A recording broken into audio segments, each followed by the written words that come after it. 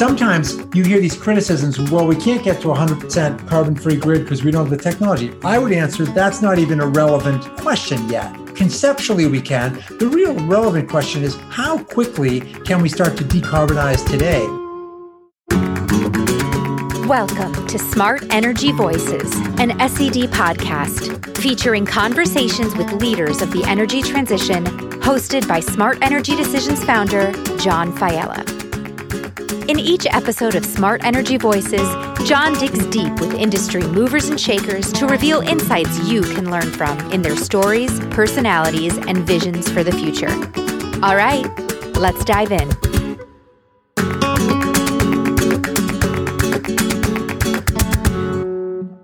Hi, everyone. I'm John Failla, and welcome to Smart Energy Voices. Today, I'm extremely pleased and proud to be joined by my colleague and friend, Peter Kelly Dittweiler, founder of Northbridge Energy Partners.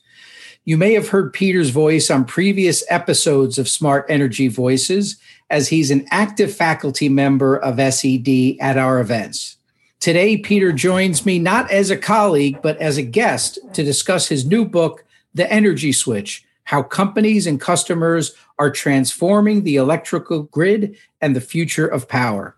Peter has decades of experience in the energy industry and is without question one of the smartest and most knowledgeable people in the industry. So let's dive right in. Peter, welcome to Smart Energy Voices. Thank you, John. It's a true pleasure to be here. Hey, Pete, let's start off by having you tell us a little about yourself and your background. While most people at SED will know you and know of you, there are going to be some listeners that are not familiar with us and not familiar with your background, and I'd like them to get the benefit of knowing a little about you. Sure, thank you. So I've been in power markets now in one way, shape, or form, or in the electric industry for 30 years. First starting as a consultant for the Cree Indians and other Aboriginal groups in Canada who were actually opposing large hydro projects. And then we won all those cases. Then I spent a couple of years in Chile, and then 97 came back and got into retail competitive energy markets when they were just getting off the ground, had several incarnations in that space, and then moved into starting up Constellation Energy's demand response group, where we paid large customers not to use power during periods of peak demand. And then ultimately, in 2012, I took severance from Exelon/Constellation. They spun that business out eventually. And that's when sort of my modern life started, where I wanted to figure out how all these constituent elements of the grid were going to start to combine and meld together. Batteries, EVs, wind, solar, the whole thing. So I started writing for Forbes. I wrote 300 articles for Forbes, the first 150 in the first year of the year I enjoyed severance, and then just started working with folks like you, communicating with the people in your orbit and so on, in this desperate sometimes effort to try and pull the pieces together and make sense of this really interesting blender of technologies and business models and regulatory policies, et cetera, that are driving change across the whole industry. Yeah, it's fascinating because you've come at this from a number of different angles and perspectives. Let's talk first about writing the book. We've been talking about this passion project that you've had for several years, and I don't know that I've ever asked you, why did you write the book? What motivated you? At some point, I'd written enough articles for Forbes that I felt like I had a pretty good picture, and people started to ask me, when are you going to write the book? And at the same time, my frustration in the industry for a long time was that I'd never had a mentor, really, someone to help me contextualize and put all the pieces together. And I couldn't find a single source or document or conversation anywhere that was helping me put it all together. And so I figured, someone's got to do this. I'm dumb enough to give it a try. So why don't I embark on that voyage and see if I can frame and contextualize this so that a reader could understand it across the whole spectrum of what's happening and make some general sense of it for themselves, for their companies, for their colleagues. Yeah. You have the spirit of a true educator.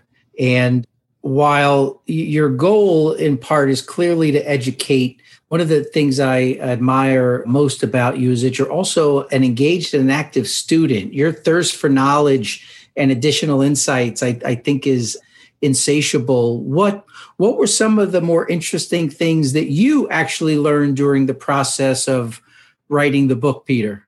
Well, first a plug to you all. I was able to get lots of great information from SED members, and some of them are actually profiled in the book. The other thing is I tried to remember during the whole process what it was like to not know, because we're always sitting on one side or the other of that information frontier. And I always like to push into the adjacencies, but we all remember sitting in a room, a conference room, whatever, and you don't want to raise your hand and ask that question because you feel awkward about it. Well, turns out everybody wants to know that same question. So then for me in that process, what became really interesting was how to make something that is very technically complex at some level, how do power markets work, what happens in a control room, et cetera. How do you make that accessible? And so what I found was the mental Velcro there was really by attaching the concepts to people. So every chapter, I try to find an interesting individual or two or three and tell their story and use that as the on-ramp into the nuances and the complexities of whatever space they inhabited. And so the surprise with that was that it was really fun telling the stories, and then sometimes hard getting into the footnotes and the detail and the research, because there's 50 pages of footnotes in this thing. But also the other big surprise was this soon became a project that was bigger than I was, in the sense that at one point I had my 15 or 16 chapters and I knew I had some egregious errors in there because you can't get it all right the first time. So I went on to my community of friends and colleagues on LinkedIn and said, here are the chapters, here are the subject titles. Who wants to rip me to shreds and find the mistakes I've made, and also grammatical stuff? And I had volunteers for every single chapter of the book, whether it was how turbines work and fluid mechanics or what's happening with batteries and so on and so forth. And the level of engagement soon became intense that I had, 2 or 3 edits coming back from different people on all these chapters. And at one point I realized this book is not me anymore. This is an us project. This is a we project. It became really big, really fast. And so what surprised me was the joy and the effort around that. That's beautiful. The notion of people being at the core here, I think, is fascinating. And in reading the book, Peter, I enjoyed learning about all of these different people in different walks of life that are all responsible for helping us figure out how the transition is actually going to work and how it's going to happen. One of the many fascinating things about the book is that there are basics that cover people at the 101 level, and there are 400 level topics that are discussed.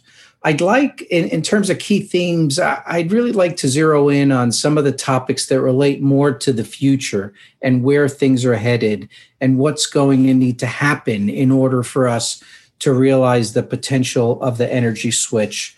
So those are the things I'd like to really explore with you. And the first is the changing face of the grid.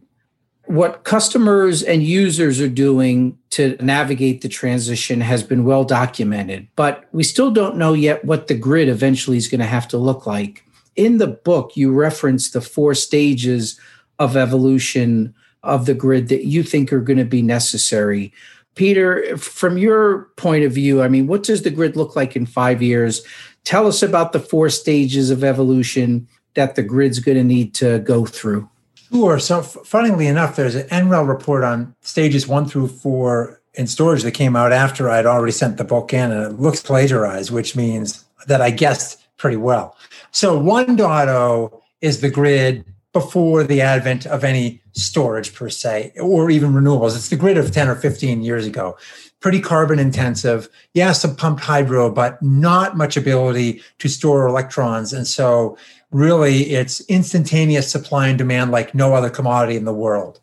So that's 1.0. That's what we used to be doing. 2.0, you start to introduce a lot of renewables into the system, because at the end of the day, the drive right now, the race for humanity to keep us in a Goldilocks climate, not too hot, not too cold, not more than 1.5 degrees centigrade over where we are now, is about decarbonizing not just the power grid, but our entire energy economy. So 2.0 means you start to integrate as many renewables as you possibly can into the grid and make the other resources in the grid respond accordingly. And I moderated a conference at GE's Minds and Machines conference, a panel there maybe 4 or 5 years ago. And I had a power trader and he said, the new base load is renewables. And I said, no way, base load's flat, it's nukes and coal. He goes, no, renewables are now the cheapest electron in the marketplace. And so now, and the cleanest. So now the role of the rest of the entire grid is to accommodate the integration of as many low-cost, clean renewables as we possibly can. So what does that mean? So 2.0, you're trying to build as much of that as you possibly can. And then you take all the other assets and you start to make them have to flex. And the one that does the most work there is you change that old gas turbine or new one, but the workhorse of the industry, and you start to force it into a more flexible mode. And in fact, that's what's happening. If you look at California, for example, those gas plants are cycling every single day to accommodate this influx of solar during the duck curve. When the belly of that duct starts to sag, that means all of the conventional gas-fired resources are cycling down, moving into minimum turn-down mode, and then getting to ramp from, say, 13,000 megawatts to 26,000 megawatts over 4 hours in the evening on an early spring day. So that's sort of 2.0. You're jumping all those renewables in, and you can get about 30% renewables into the grid. We used to only think it could be 5 or 10%. And then we realized you digitize your power plants, you get more flexible in the operation, you get to that level. 3.0 is, all right, now I've brought in so much wind and so much solar that I have negative covariance, which we've talked about in some of our events before, John. Yes. Where you bring, it's like the first beer is always my favorite beer, right? That's the most value to me. The second one declines a little bit. By 3 or 4 beers, now I might have negative utility from that. Same thing happens. You add too much solar or a lot of solar into the grid, you can drive prices negative. In Australia, for example, Q1 of this year, there's so much solar in Australia. Prices went negative from 10 on average for Q1 from 10 in the morning to 3 in the afternoon. Prices went $12 negative. And they had to curtail solar on people's rooftops. Now you bring storage into the game. 4 hours of lithium-ion batteries, which is the sweet spot right now, means you can shift those 4 hours of solar intensive, or renewables intensive period of time when prices are going negative and move those to periods of higher demand. So in the case of California, I've kind of coined the phrase to tummy tuck the duck. I'm going to have T-shirts and hats and T-shirts and bumper stickers, all TM. I'll be giving those out at conferences. Love that. And essentially what you do when you tummy tuck the duck is you charge your batteries or your electric vehicles, because they're just batteries on wheels. And then you move that energy and release it into the grid in the evening when it's needed. So you're not having to build new gen. So that gets you to roughly, say, 60%. And we know this can happen because if you look in Hawaii, at Kauai, for example, they're already north of 60% renewables. If you look at Maui, they're at 50.8% as of 2 months ago. And that's wind mostly, like 30, high 20s, and 22% of renewables from Maui is from the customer side of the meter. And now they've added a bunch of storage into the mix. So now we see, we can get to 50%, 60% with 4 hours, maybe 6 hours of batteries. The next thing that starts to happen is you bring in these longer duration resources, let's say 10 to 12, which is what California is doing in its new RFPs. And you're seeing companies with a cryogenic energy, frozen liquid air energy storage. Highview Power just announced 2 gigawatt hours of storage projects in Spain aimed at this longer duration stuff. But ultimately, that might get you to 70 or 80%. The last and the toughest nut to crack is, what do you do from a seasonal perspective? Or what do you do when there's 5 days of rain in California and the sun ain't shining? Well, now you need enough storage if you want to decarbonize the grid to move huge chunks, gigawatt hours and maybe terawatt hours of power from one long period of time to another. That's probably the hydrogen game that gets you to the 100%. And that's like a decade plus out. But the 60 to 70%, that's visible now in a lot of grids with the tools we have in the toolkit today. Interesting. So is it safe to say stage 3.0 is what looks closest to that is maybe what's in Hawaii now? Yeah. Mm-hmm. Okay. And then I know you referenced in the book that kind of the closest thing to 4.0 is actually in Europe. I guess there are some Northern European countries that have grids that are the most evolved. Is that accurate or a fair statement? It's true, but they cheated. And I mean that in the nicest way. Like Hydro-Quebec's grid is 99% renewable, right. And so is Iceland. They have a little bit of geothermal, but it's almost hydro. Sweden's got nukes and mostly hydro. So they were blessed with abundant dispatchable hydro. So behind dams, they have gigawatt hours, in Hydro-Quebec's case, terawatt hours of storage. But in a carbon-intensive grid where you're starting with a 1.0, where you're burning stuff, creatures that died or plants that died millions of years ago, now that transformation looks a lot different than someplace where Santa Claus showed up and gave you all the presents before you even started the process. Yeah, fascinating. Well, great. That's really interesting and something that we'll keep an eye on to see what happens. Because one of the points you made in the book was you said Thomas Edison would recognize the grid very much in 2000, the way it was when it started. And it's this rapid evolution that's got to take place now to keep up with the demands of end users. So there's the evolution of the grid. That's kind of one really interesting topic in the book that you covered, I think, better than anyone I've seen. The second point that you reference is something that I've often wondered about, because you've got this dynamic of federal regulatory framework, but state policy and guidelines, and those two have to work together to accommodate what large power users are going to want to accomplish. And you use the term kind of state policy is slamming into the federal regulatory framework. What's actually happening there? Why is it an issue? And what do you think has to happen so those two forces get aligned and work in sync to enable the grid of the future?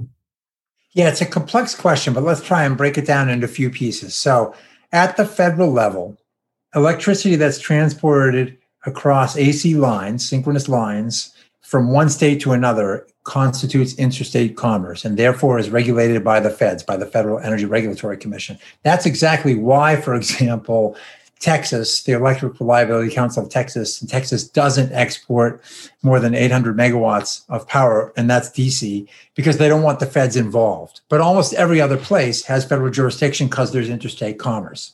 So there's this federal level policy around fair and reasonable rate setting. Fair and reasonable is what the FERC holds themselves to in this decision-making process. And they're trying to mandate what's happening with transmission lines and power plants in wholesale markets like, PJM, the Mid-Atlantic, Mid-Continental ISO New England, New York, et cetera. So there's that level of the conversation with also the North American Electric Reliability Corporation in there to make sure that power flows reliable and secure, and that there's enough generation being built and all that. So that happens big picture. And it hasn't involved a lot of discussion yet around externalities, specifically carbon, but other pollutants as well. Typically, those decisions have devolved down to the state level, whether it's zero emissions credits for nuclear plants in a place like New York, New Jersey, or Illinois, or Massachusetts subsidies for solar, or different things happening in different states around the country. And so where these things slam into each other at that level is if these states have zero emissions credits, for example, the gas-fired generators cry foul because they say, hey, we're competing in this marketplace. We're supposed to be competing on a level playing field, all offering in based on who's most competitive and who can offer in at the best price. Well, if I'm competing against a solar facility that has a state-level subsidy or nukes with zero emissions credits, how is that fair? So what happened in a place like PJM is they set this minimum offer pricing rule that the FERC was involved in as well. That said, if there are state level subsidies in capacity markets where you're selling your ability to generate, which represents like roughly 20% of revenues in PJM, these guys, renewable state subsidies, have to bid in at a minimum offer pricing rule, which in many cases took them out of the market because they had to bid in too high. So they didn't clear and they didn't get capacity payments. And so this has been causing a conundrum in places like PJM, multi-state markets they didn't have an auction for 3 years. It just happened last week. So that's one level, just what's happening at the market level. The next piece of it is you've got these independent system operators or regional transmission operators that are mandated or regulated by the feds that have these wholesale bulk markets.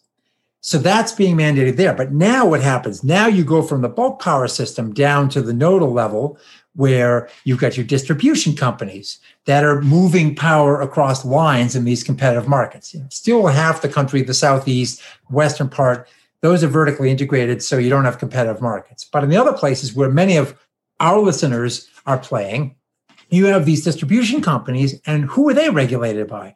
State Public Utilities Commissions. So now you have a situation, let's say you have FERC 841, Order 841, or 2222. What are they? The first one says, the Federal Regulatory Commission says to the grid operators, thou shalt create an operating model that allows batteries to play in wholesale markets and be treated exactly like traditional bulk power generating resources. With 2222, it goes even a step further and says distributed assets, that is on the customer side of the meter, now can participate in wholesale markets. Okay, so now what happens? So now the California ISO New England says, oh, I need 50 megawatts and I need it in this specific geographic location. Let's just assume it's batteries.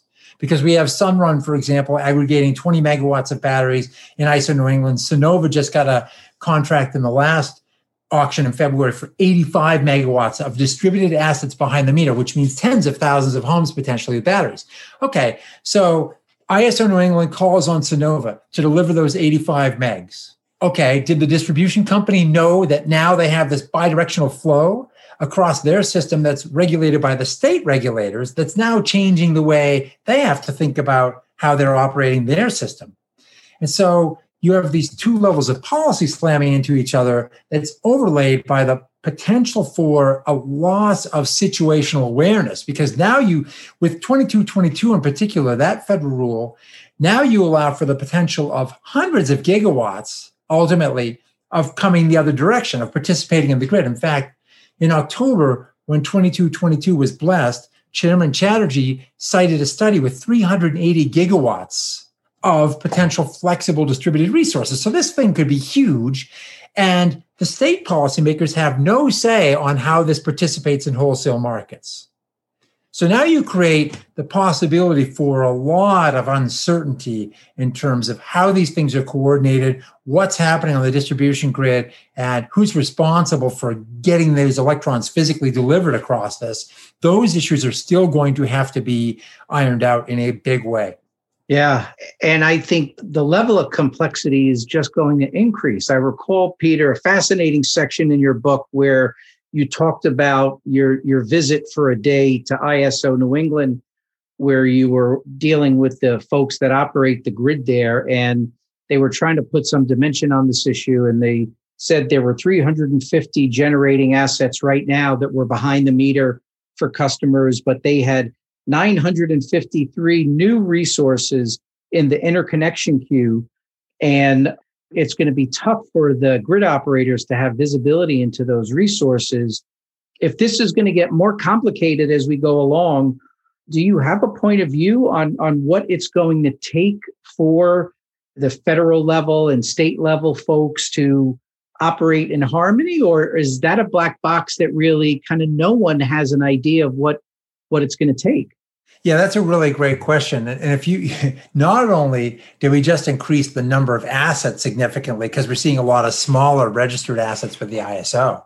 John, in ISO New England, they now have a significant percentage of load not showing up in the summertime because it's solar produced on rooftops. And they don't know how much that is because it's not registered, because it's 20 kilowatts here, 5 kilowatts there. But it's now in the many thousands of megawatts and growing very, very quickly. And every year, if you look at the annual forecasts from New York ISO or ISO New England, they're underestimating the rate of growth. So now they're having to not only deal with the multiplicity of new assets that are registered, but they have all this invisible change in behavior behind the meter that they can't quantify.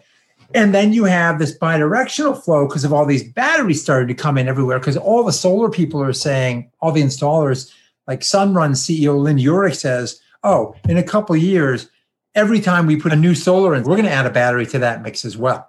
So now you're going to have all these homes with batteries and then start to bring in electric vehicles with their chargers and when they charge and vehicle to grid where it's going to go the other way.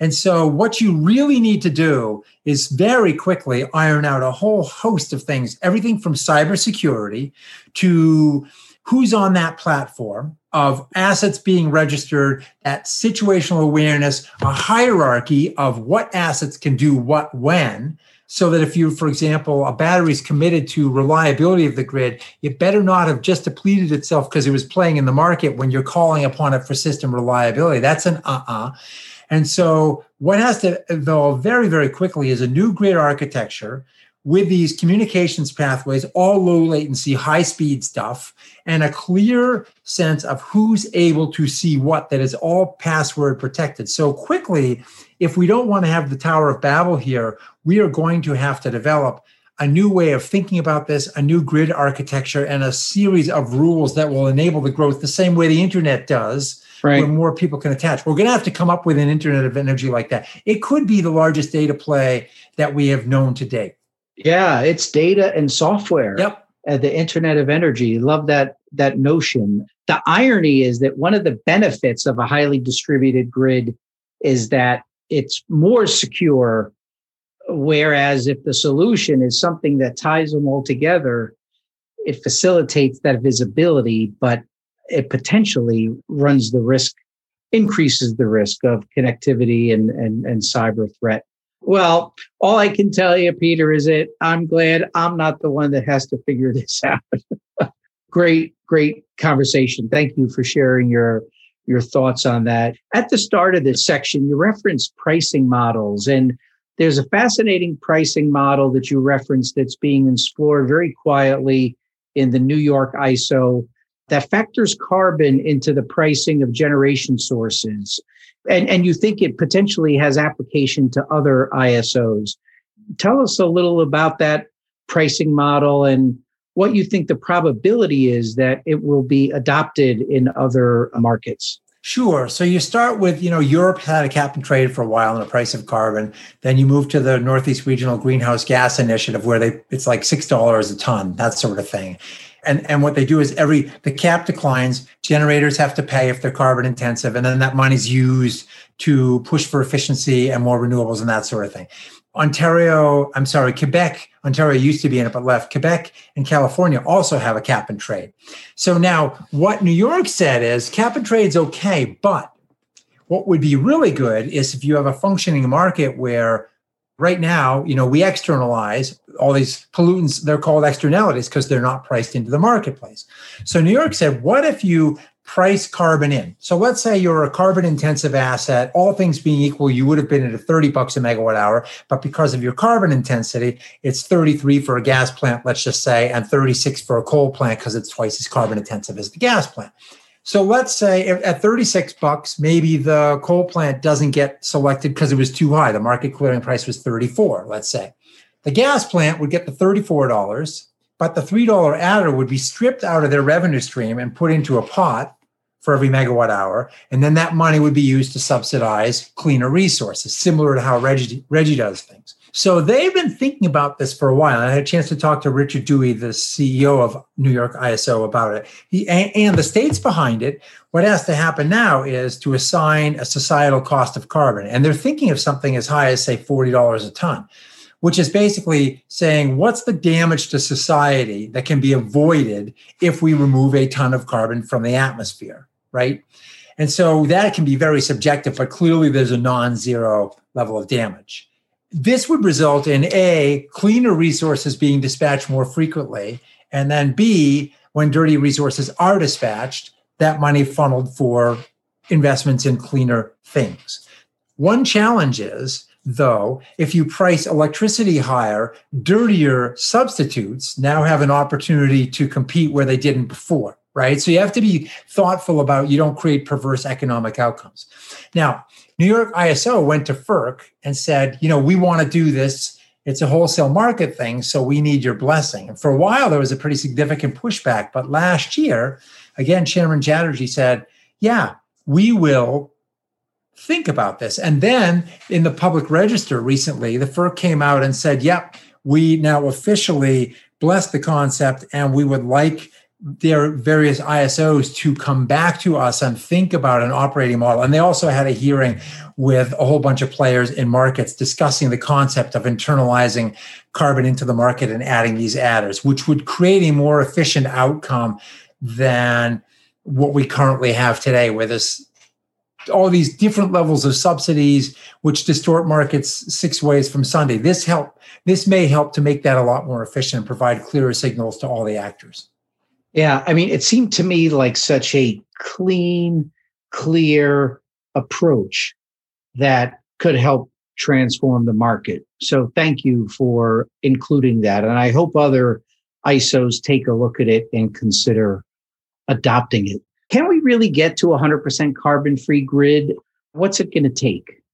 Well, first of all, the tools we have in the toolbox keep getting better to get to the first, say, 60% or 70%. Every time I open that toolbox, the tools are shinier, lower cost, whether it's solar panels getting 0.5% better every year, batteries getting cheaper, more powerful, et cetera.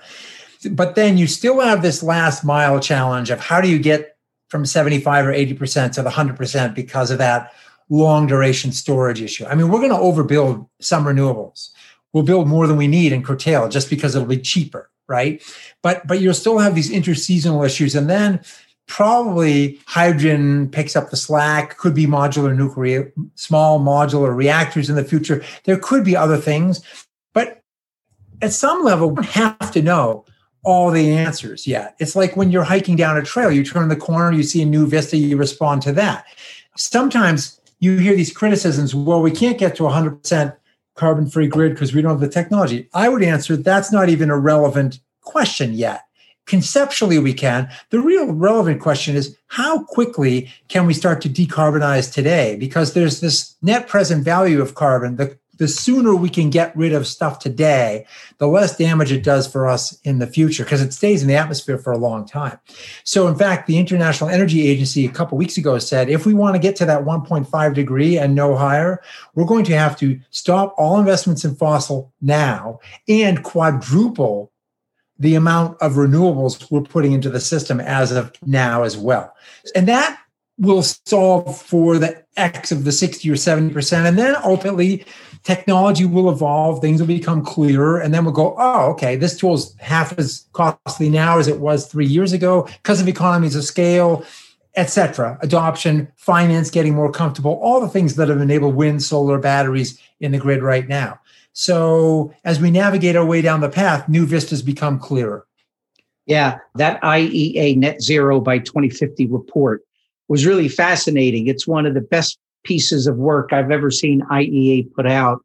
In fact, Peter, I'm glad you mentioned it because we'll include that as a resource in the show notes for this episode. So if anyone would like to check it out, they'll be able to.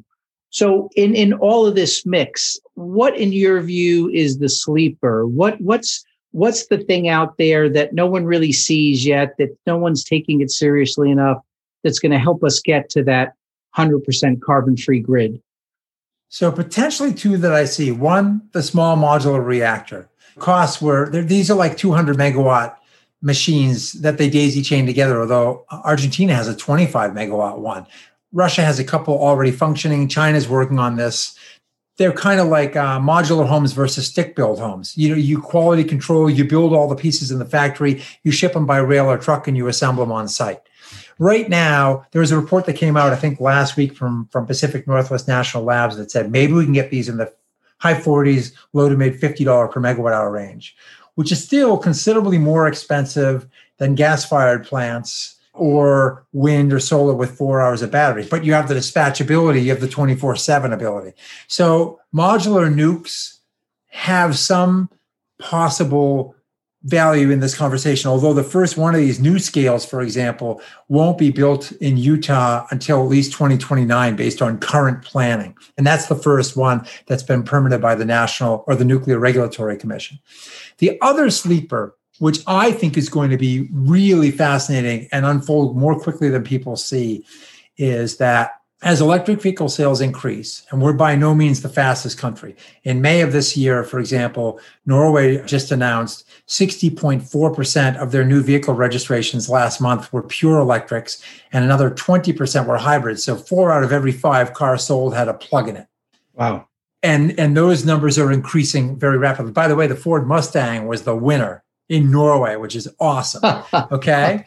So that's great. So now if you took the whole US fleet average vehicles last, 11 years, and we sell 17 million a year. So it takes a little while. We only sell 2% electrics into the system right now, but that number is growing quickly. Let's assume, though, we electrify 50% of the fleet over the next decade and a half. That would mean that about 15% of all the electricity, we would increase the consumption of electricity by 15%. That'd be rolling around on wheels, right? And vehicles are typically utilized 4% of the time. The rest of the time, they're parked in people's driveways, on the street, or at a workplace, which means you'd have all these batteries doing nothing. And the batteries are getting more powerful. The cycle life's getting longer. So we're going to have this critical, huge, untapped asset, which is why somebody like Volkswagen, with their MEB platform, their ID3, ID4, is now saying, oh, we are going to make all of our vehicles as of next year bidirectional capable, vehicle to grid capable, where the power can flow in both directions. So smart charging to tummy tuck that duck when there's a surplus of renewables, and releasing energy into the grid, first for frequency regulation, fast response, 10-minute spinning reserve, high value, high capacity, low energy, but over time, more and more energy. And then you saw Ford's F-150 Lightning, 110 kilowatt hour, 150 kilowatt hour battery, depending upon 230 or 300 miles of range. Those vehicles will be capable of plugging into homes and providing backup power in the event of power outages. You know, as VW says, we expect to see within the visible future gigawatt hours and maybe even terawatt hours of energy driving around on wheels, being stored, and certainly being underutilized relative to what it could be. So now there's a lot of thinking. These are going to be batteries on wheels all over the place. How do we tap these and bring that capability into the grid? That is one of the new frontiers where sort of transmission and transportation collide and create these new opportunities. And I think we're going to see, the first proof points. This past week, CPower announced that in White Plains, I think it was, they had 6 bidirectional school buses. Maryland, Montgomery County has over 320 school buses they're leasing that are bidirectional capable. And BYD just this past week, the Chinese EV manufacturer, announced that they're bringing school buses to the United States and they will be bidirectional capable. It'll start with buses because they have very fixed schedules. So you know when you need them on the road and you know when they're sitting on the yard, and then you can figure out when they can be absorbing energy and releasing. You want stuff with fixed schedules to start with.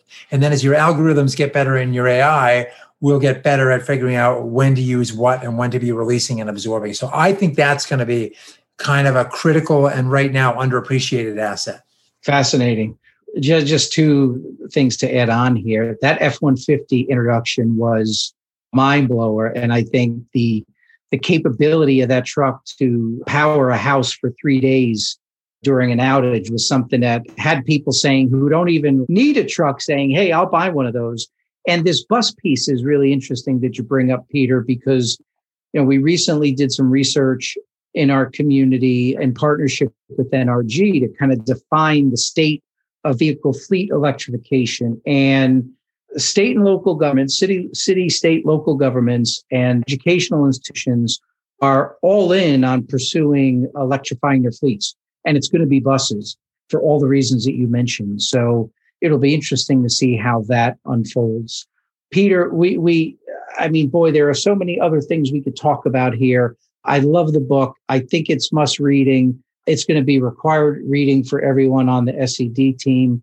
I'm really looking forward to having hundreds of thousands of copies of that being in distribution. So we've talked about the book. I'd now like to move on to what's my favorite part of these conversations, Peter, and that's where I get to know my guest a little better. So let's dive into getting to know Peter. First, let me ask you, Peter, why are you passionate about this space? And by the way, your passion comes through loud and clear. Yeah, I've been accused of that on more than one occasion. When I was little, I remember driving into Boston, seeing all the cars and thinking to myself, gosh, I wonder if there's a way to hook these up to a chairlift or something, because this doesn't make any sense. Like, even when I was little, it became clear to me, we just can't keep doing this, even though I didn't know anything about atmospheric chemistry. But by 1988, I was in the first argument with my father-in-law about climate change because I'd read a book called Ice Time. And I said to him, this will be the defining issue of our generation. He thought I was an idiot. And there's some justifiable reasons for that. But the climate change wasn't one of them.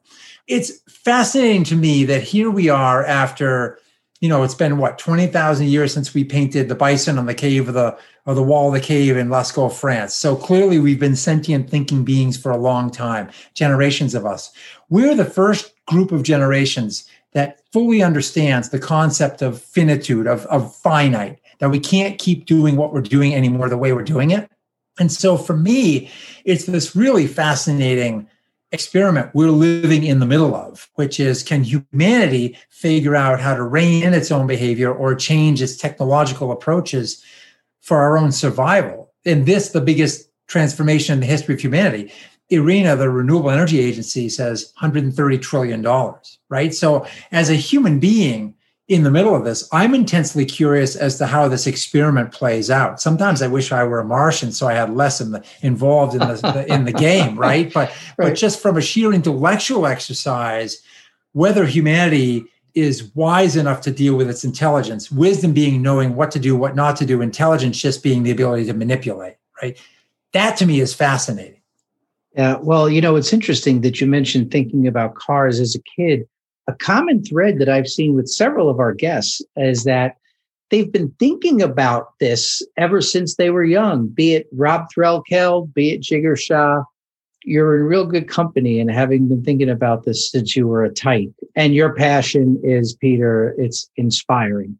Can I tell you one story about that? So sure. I'm like 4 in the sandbox, John, and we're playing with the Tonka toys. And I look over at Billy and Sam and realize, we're going to have to get jobs someday. So I'm like, Billy, what are you going to do for a living? He goes, fireman. I said, how about you, Sam? And he goes, I think I'm going to be a policeman. There was a little bit of a pause. And then Sam says to me, what about you? And I says, demand response. Ba-dum-bum. I love that. That's fate picks you at an early age, John. Okay, so 2 kids in the sandbox had some influence on you. But who's had the greatest influence on your career, Peter? In some ways, I would have to say my wife, because I used to come at this from a much more sort of judgmental doom and gloom, like we're not going to make it sort of thing. And she just kept on saying to me, look, if you want to have influence in the world and if you want to be just a happier person, you have to start thinking of this in a different way. It has to be from a sense of bounty, if you will, of possibility. And Mary Powell, the CEO of Green Mountain Power, when she talks about all this, she talks about love. And ultimately, that's a critical piece of this. We're doing this because we love future generations we're never going to meet, because we love our own children. So that sort of influence has been very helpful. And then my colleagues, the ones I worked with at Constellation, the ones who said to me, yeah, you think you can do it all, but if you don't work as a team, we're not going to get anywhere, who sort of slapped me upside the head and made me wiser about that. And then just the people on my team that made me realize how fun this could be and how funny it sometimes could be. And so it's been a whole lot of different people, not one individual, more a community of people that I've had, the incredible joy of working with over the decades. Thank you for sharing that. And I've had the pleasure to meet Julie. So it's very nice that you referenced her, and I could see 100% why that would be the case. What's been your greatest career challenge? Greatest career challenge, managing up. And it's not usually because I look at the way people are treated in corporations, and I know how much untapped potential there is. And one thing that just gets my blood boiling is when I see one size fits all policies, or policies focused on the least common denominator because they don't trust people to do the right thing. And that to me is just a smackdown of human potential. And boy, in a work environment where I'm managing up and that's there, I either get out or I self-destruct because I can't shut up about what should be happening versus what is. Playing the political corporate game would not be on your list of strong suits, would it? It's a waste of my time, frankly, and my emotional and psychic energies. Well, thank goodness that you feel that way. What accomplishment are you most proud of? The kids, right? Just one of my sons is in human resources, and he's focusing on all these issues around equity and fairness and how do we make the workplace better. And he's in a very large bank. And then the other one, he lives in Argentina, and he flew up and he read the book last week on the plane. And so the other morning, This was one of the most thrilling things that's happened to me forever, which is in the kitchen, my wife and he are sitting around the table while I think I was washing the dishes or something, and they're talking about the duck curve and my stupid idea of the t-shirts with the tummy tuck, the duck. And I was like, oh my God, my family now knows what I do. And my son said to me, he says, yeah, but now you no longer have a secret language. We know all your stories and you're not inscrutable anymore. And I was like, that's awesome. That's great. Well, it's so nice you were able to share that with your family. And I think reflecting on your family and your children as people that you're really proud of is just a wonderful thing. I mean, I think success is all about that balance of success in life/family and success in your career pursuit. And there are so many people that kind of have one and not the other. And it's great that you clearly have both, Peter. People who say, oh, at work, I'm a different person. I have no patience for that. Like, why would you create that schizophrenia within yourself if you have to? The same person should be everywhere operating at the same time. It's not healthy. Yeah. I think there's a certain sense of confidence, right? If you have the confidence that you don't have to deal with it and you can succeed independently, I think you're more likely to say, I don't have time for this and I'm moving on. I think when you don't have that level of confidence, you're much more inclined to kind of bite hard and move on. True. And it comes with age too, quite frankly. I mean, the gray hairs or the no hairs, they give us a certain level of confidence because we've stepped in everything and had to clean our shoes off a bunch of times. And after a while, you realize, I can survive that. Speaking of gray hairs and no hairs, this is, you've got a lot of game left. And this book is really going to make just a tremendous contribution, I think, to the transition. What impact do you hope for the book, The Energy Switch, to have? Okay, so actually it's on 3 levels. One, the professionals that I wrote it for, including who I was 10 years ago when I was frustrated, that they all feel recognized and that they understand this is a book for us, right? And they now are able to see some connections that in their day jobs they weren't able to see because they're too busy, right? Mm-hmm. So that would be one. Those professionals contextualizing. 2, all the students coming out of school who are trying to figure this thing out and where they fit, going, oh, now I get how the pieces fit together. And I want to be here. And I want to be at a conference 5 years from now and taps me on the shoulder and says, I read your book 5 years ago and I figured out then I wanted to get into the cyber energy space and now I'm doing X. Like for me, I'll probably faint from joy from that. And then sort of the third group are the average Joes who are smart, curious people who drive by that solar panel on somebody's roof and now go, oh, I'm looking at a miniature power plant. Or they see that Tesla drive by and realize what that's emblematic of, this thing that we are all in, this huge movement that is not apparent to most people, but that we are all part of, again, trying to create this, the greatest transformation humanity has ever tried to accomplish for ourselves and for the other creatures that live on this planet. What a wonderful way to wrap up the conversation, Peter. And my wish for you, which I think will also be a prediction, is that you're going to get that tap on the shoulder many, many times during the rest of your career. Well, thank you. You know, I love to communicate, and it's one of the reasons I love working with you at SED. It's the energy conversation that just gets us both so jazzed. Yeah. Well, this was super, Peter. Thank you so much for joining me on this episode of Smart Energy Voices. For our listeners, if you're interested in getting a copy of the Energy Switch, I'll be buying 10 copies that we're going to send to the first 10 people that write in asking for a copy. Just send me an email, john@smartenergydecisions.com. It's not only going to be a copy paid for by Smart Energy Decisions, but it's going to be a copy personally autographed by the author and my guest today, Peter Kelly Detweiler. So I look forward to sending those books out to the first 10 folks who request that. So email me at john@smartenergydecisions.com. You can also see the show notes for details on how you could get your own copy. If you're not one of the fortunate 10, Peter's family owns a small independent bookstore in New England. And in the show notes, we're going to include a link to that bookstore so you can buy a copy for yourself and for friends and colleagues. And we hope that you'll consider not only buying the book, but supporting that bookstore when you purchase the book. To our listeners, thanks for engaging with our content and being a part of the Smart Energy Decisions community. If you enjoyed the episode, please subscribe to the podcast on iTunes and tell your colleagues and peers about it. To learn more about how you can become a part of our next Smart Energy Decisions event, visit our website, smartenergydecisions.com. We're really excited, and it's such a great personal privilege for me to be able to share these conversations with leaders of the energy transition in our podcast, on our website, and at our events, all in the interest of helping you make smart energy decisions. Peter, thank you once again. And to our audience, thanks for listening in. Have a great day, and let's make smart energy decisions.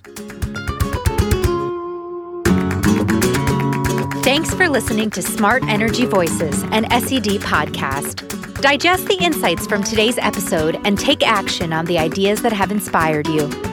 Join us every Friday for conversations with smart energy leaders. We also invite you to check out another SED podcast, Beyond the Meter. Each episode of Beyond the Meter features innovative energy projects and initiatives by large electric power users. To keep up to date with trends and happenings in the energy transition, visit smartenergydecisions.com to register for our daily newsletter and become part of the Smart Energy Decisions community.